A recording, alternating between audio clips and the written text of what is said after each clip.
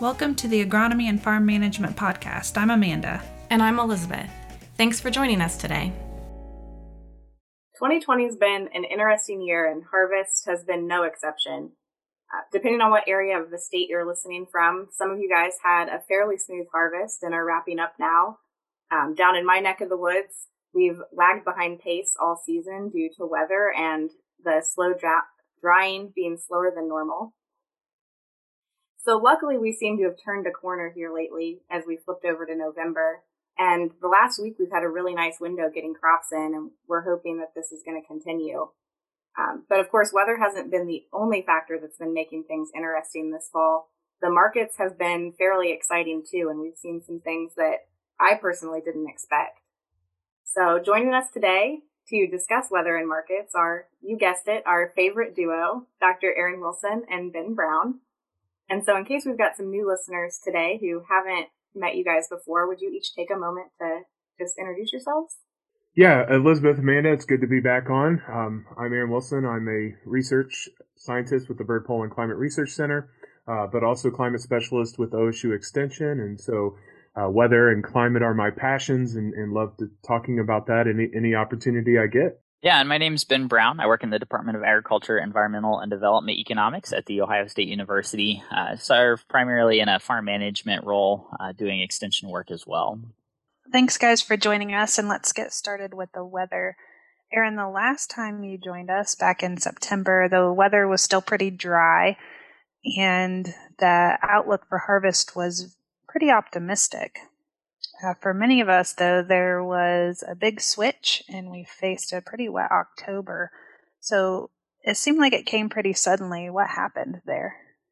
Yeah, so it's a great place to start, obviously, thinking about the harvest season. I was pretty optimistic back in September. The long-range outlook certainly looked as though we were going to remain dry. And one of those things that contributed to that is obviously the dry to drought conditions that we had late summer. And typically we had those dry soils, and that sort of lingers around for a bit. One of the things that if you recall, we've been talking about all summer and into the fall on the outlooks is with the tropical weather. It's been a very, very active season. We, are watching yet another system now approach Florida and impact the southern United States here. Certainly tying 2005 as the most active season. So, as we got into October with the busy tropical season, we caught some moisture from a couple of these systems.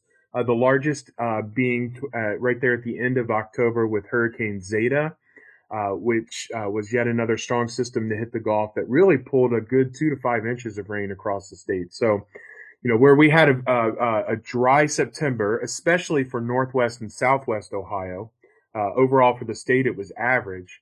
Over the last 30 to 40 days, we've picked up anywhere from 6 to 8 inches of rain in pockets of west central, southwest, and northeast Ohio.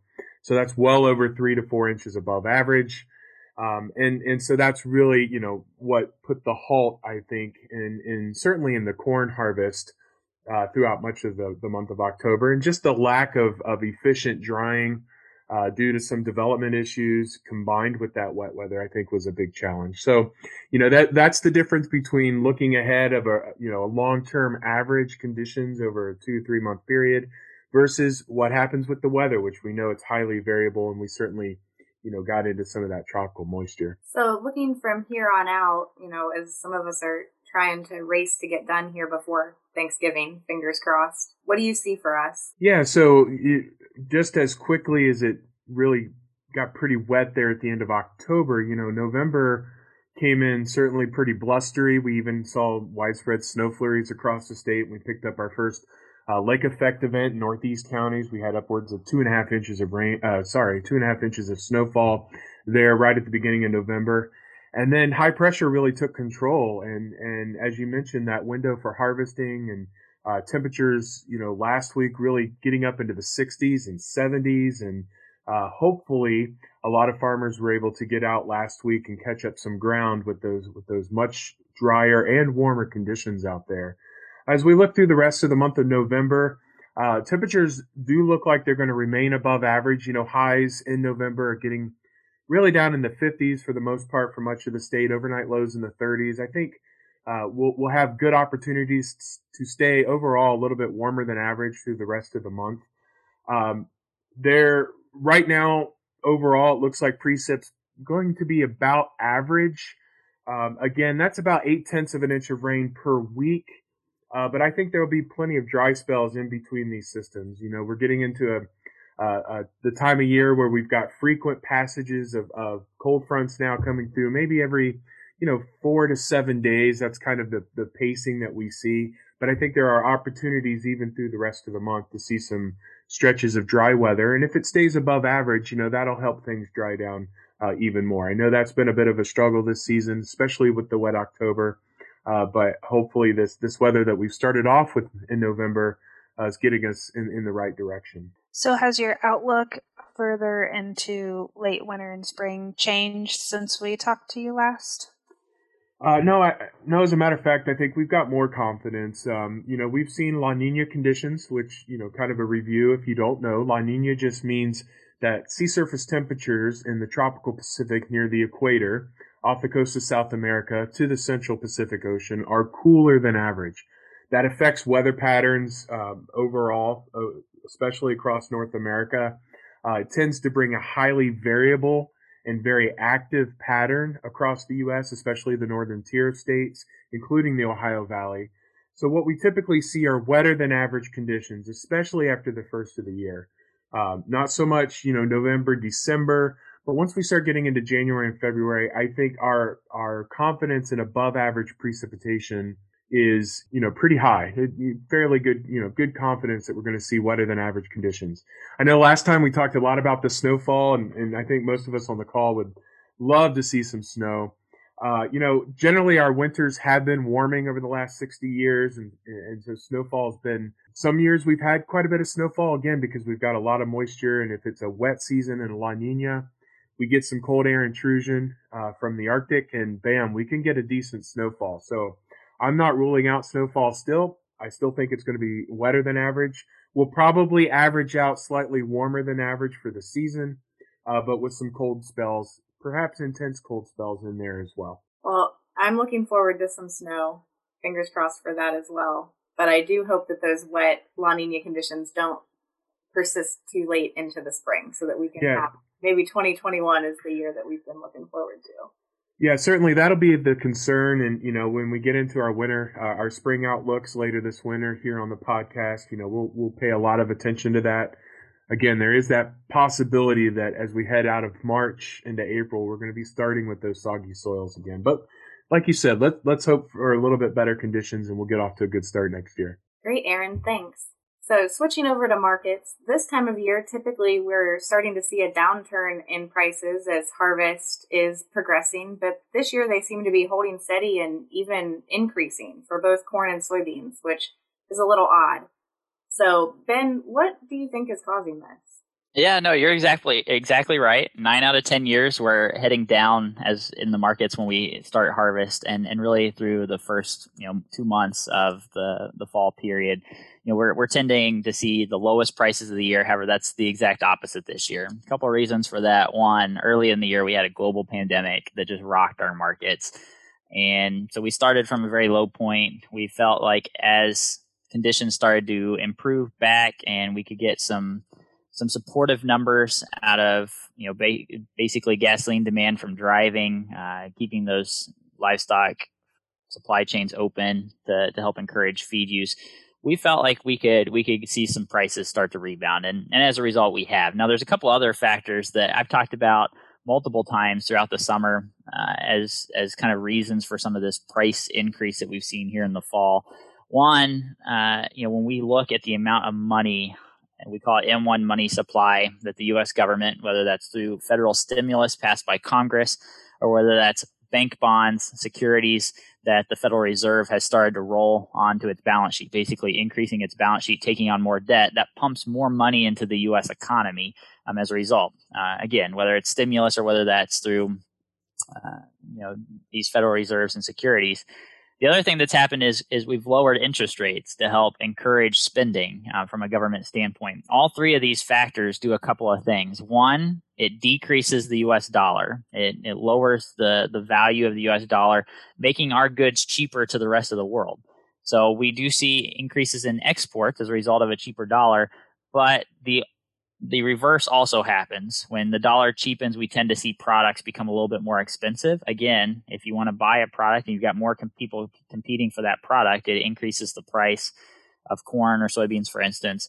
And so we've seen a little bit of inflationary pressure within our commodity markets. And again, until we start seeing, a kind of a retraction of that M1 money supply, start rolling securities off the U.S. balance sheet again, we're going to continue to see a dollar that's relatively weak and some inflationary pressure in our markets. Now that's what's happening on basically a technical aspect of it, if you will, or a fundamental. For some of those out there, it's a fundamental concept. But the other big fundamental point that I'd like to make as it relates to kind of this rally that we've seen is our conditions have changed pretty drastically to a positive for producers since May. When we were back in May, the expectations for this crop were huge. We saw a lot of pressure on our prices as a result of what was looking to be a relatively strong carryout, large carryout, almost over 3.4 billion bushels on corn, and we are looking at a carryout somewhere around 650 million bushels on soybeans. Couple of things have happened. One, we shrunk production. We had a derecho in Iowa. We had a drought for soybeans in August and September, as Aaron talked about, that helped pull that yield down just a little bit, tightened up our supply. The other thing that happened is we didn't have as much on hand as what we thought we did. And again, this was one of those things that when Aaron and I were out on the trail last year, I call it the trail, but when we were out on the trail a year ago, one of the things I talked about was to encourage producers to be wary of how much stock was being projected on hand from the standpoint that our crops did not go into the bin last year in good conditions. We had high moisture corn, high moisture soybeans. A lot of times what that ends up happening is we lose a lot from shrink, some to spoilage. It gets fed, so it still gets used, but it just kind of disappears from the balance sheet. And that's a little bit what we had happen this year, is we just didn't have as much on hand. We tighten everything up.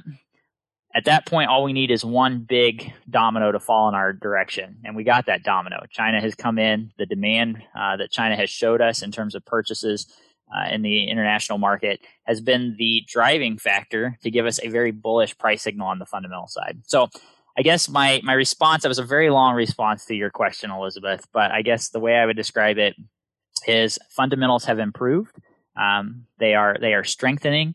But then we look at some of these inflationary pressures that we've got over on the monetary side of it, and it's a positive picture for producers as we head into the winter. Now, there's a lot of questions about South American production that could ultimately, create us some problems. Certainly, if China demand dries up, that could create us some problems as well. So I encourage people to think there's a lot of downside risk in these markets, but certainly some supportive measures at the current time. Yeah, I really think it's been interesting over the past couple of years because, a few years ago we were really concerned about the downturn in the markets and what that was going to mean for farmers. But like you mentioned, we had the pandemic. We've had some programs through Farm Service Agency that have helped. And, now we've been seeing decent prices. And even you mentioned earlier, we're expecting to see record corn yields, large soybean yield. So we're not seeing these changes because of our supply. Our supply is still being strong. So I think that's an interesting observation. And you said that I think it's mostly because of the export market and the high demand there. Yes. We have seen demand return back to promising levels. I like to look at our international trade, especially with China, kind of with a glass half full approach. Some of my fellow economists don't, they look at it through a glass half empty approach. But current administration got us a deal, the United States a deal with the Chinese early in 2020 that China would buy $36.5 billion worth of U.S. ag products in 2020. That's above the $17.5 billion that they bought in 2017. a lot of people look at it and say, okay, this deal is going to fail because we're not going to get there. It's looking, at least by my estimates, that we're probably going to be around somewhere around $27-28 billion. So we're going to fall short $8 billion in sales to China. That's looking at the glass half empty approach. I look at it and say that's the most export sales we've ever had to China in ag products. That's a promising thing when we think about it in terms of, we've improved our picture. Granted, some of this is just due to demand. China has demand for these products. We estimate that they're about 20 million metric tons short on corn. They depend on corn as a food supply. So they're 20 million metric tons short. You look at the rest of the world is rather tight on corn supply as well. So you look and you're like, where can I buy corn? The only answer is the United States. Whether they wanted to buy from us or not, I don't have that answer. All I can say is that they're buying corn from us because they need it. And we have it. On the soybean side of the equation, we've seen their hog herd in China rebound really quick, a lot quicker than most experts would have considered 2 years ago after the African swine fever outbreak. So we're seeing an improved hog herd within China helping with soybean demand on the feed side. But I want to add another point. China has put huge regulations and stipulations on basically food waste given to pork. That might not seem like a lot.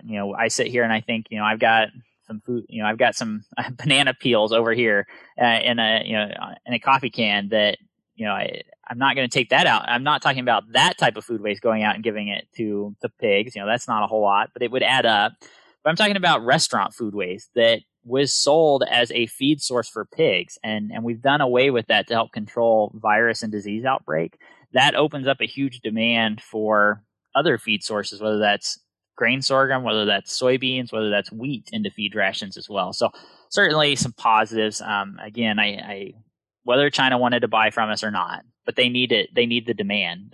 They need it, and they're buying. At the time we're recording this, we just voted in the election. We still don't know who won. If you listen to the media, we might not know for weeks or months who won.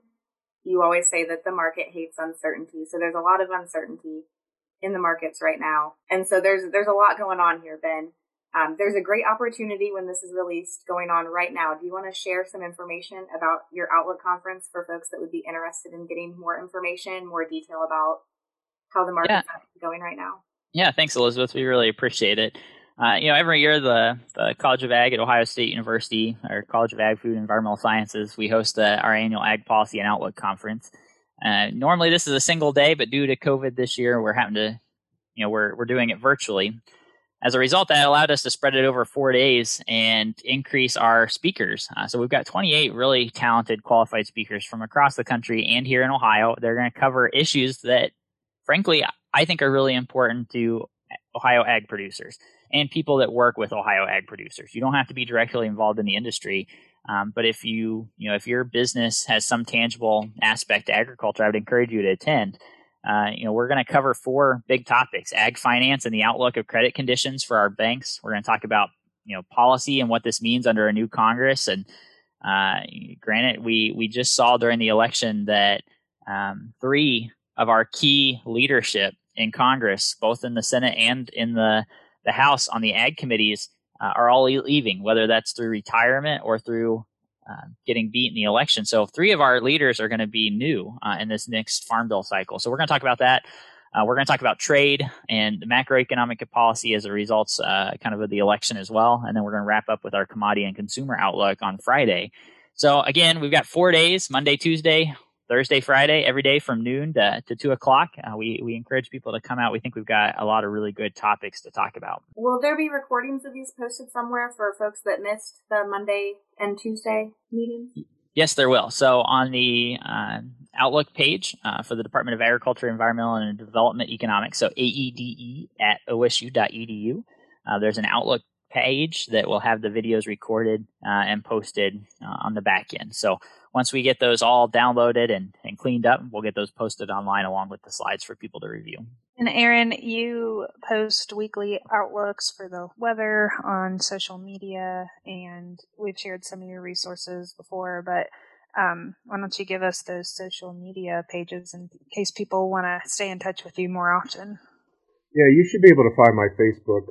Kind of statewide information goes out on my Facebook under Aaron Wilson. I do have a page kind of dedicated to Southwest Central Ohio, the tri-state region. That's Dr. Wilson's Weather. You can find some more information at climate.osu.edu. And so those are the primary ways to get some more information there. Well, we appreciate both of you joining us. It might not be quite as busy of a winter meeting season, but we've got some things planned virtually, and looking forward to keeping in touch and hearing what you guys have to say moving forward. Thanks for listening to the Agronomy and Farm Management Podcast.